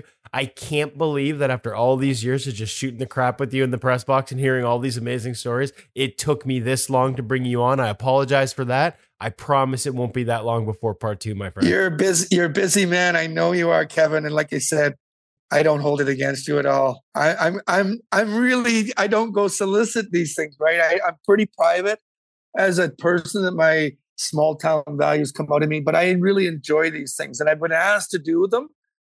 I can't get off them. You should. Well, we'll talk next time at the rink. This is the problem. Awesome. We have such good conversations that it's so organic and natural that I never thought, hey, like the rest of the world needs to hear these stories. My brain just didn't go there because I was always just kind of engaged in the moment with you. And I think that's what's going to make this so good. The last hour and 10 minutes, I've been engaged in the moment with you, and our audience will be too. Thanks, Rick. We'll see you at the rink soon, my friend. Awesome. Thanks, Kevin.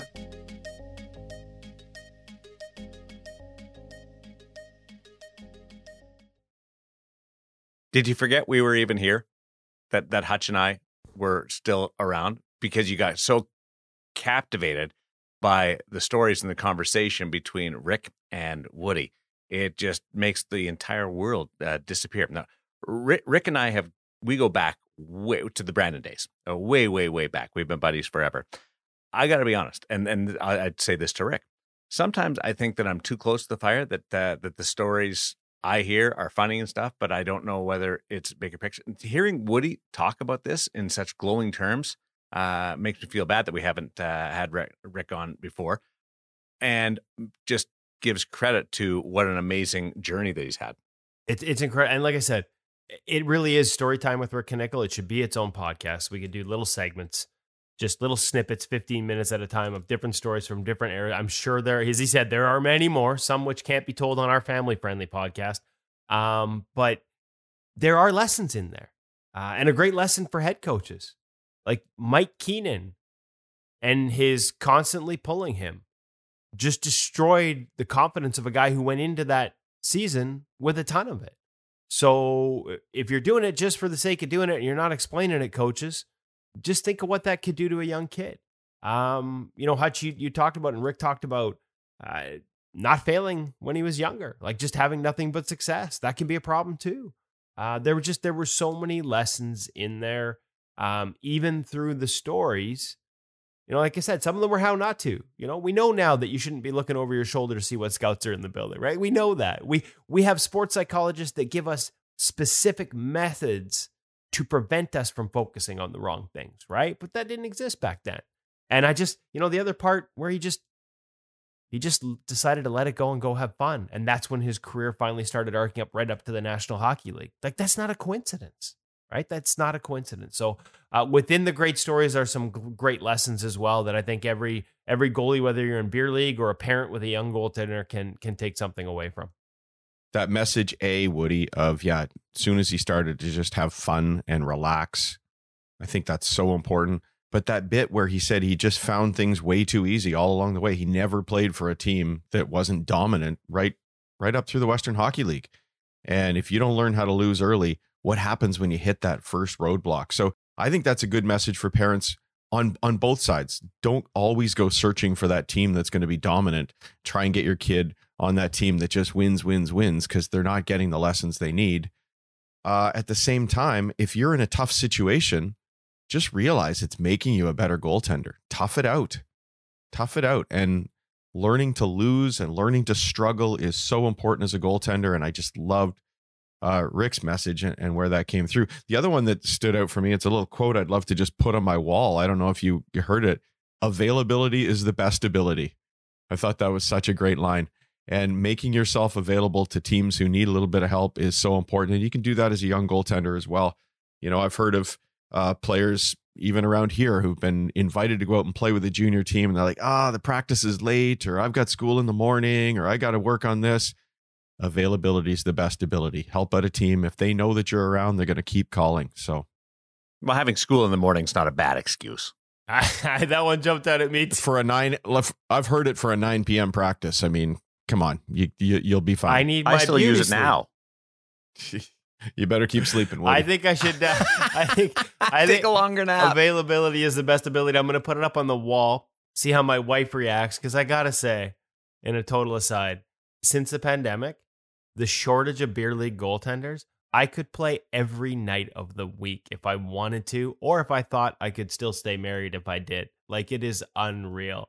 So yes, availability is the best ability. Hun, it's important to my career. I'm going out to play for the 6th straight night tonight. Yes, it's a random team you've never heard of, somebody I met once 6 years ago, but they need help and I've got to do it. If you're not there, they won't call next time, Woody. You'll be borrowing more than underwear from them, like the couch, if you keep doing that. If it's a late enough start, I could just find a spot on the bench in the locker room after there and spend the night. You ever had a nap in a rink? Oh, 100%. In a rink room? 100%. Not the best naps, but goalie gear can provide good cushioning. Yeah, but you fall asleep fast. Those lights come down. It's just it's perfect. I had that happen to me one time. I just laid down, closed my eyes, needed a little rest between sessions, and of course they've got those automatic lights in most dressing rooms now. And I woke up and the lights were off, and I was so disoriented. What has happened? Then it came to me. You're back. Gotta love those. Well, I mean, it depends on whether you are. The question here is, did you fall asleep or did you pass out? Because it's called beer league hockey for a reason. No, I fell asleep, Woody. That was during the day, a hard working day, but I hear you, buddy. Well, then the can rolled across the room and illuminated the automatic lights, and he knew exactly where he was. It was perfect. Hey, what's going on over at the website? We got a fresh drill up and it's a good one. Nice, simple one. It's called the 1-2 drill with the San Jose Sharks. Thomas Spear walks us through it. Featuring both James Reimer and Capo Kakinen. Just a quick little shooter on either side, walks us through the explanations, beat it on your feet using shuffles, key to sort of triggering it with a head down mentality and build that rotation and not sliding, beat it on your skates. That's a good drill. Don't forget, folks, we have, actually, this might be the first podcast since we put it up. The double dip on recoil with Linus Ullmark. We probably should have mentioned this earlier in the podcast because I've actually had NHL goalie coaches reach out and touch base about maybe, hey, can I get a subscription? I want to read that article.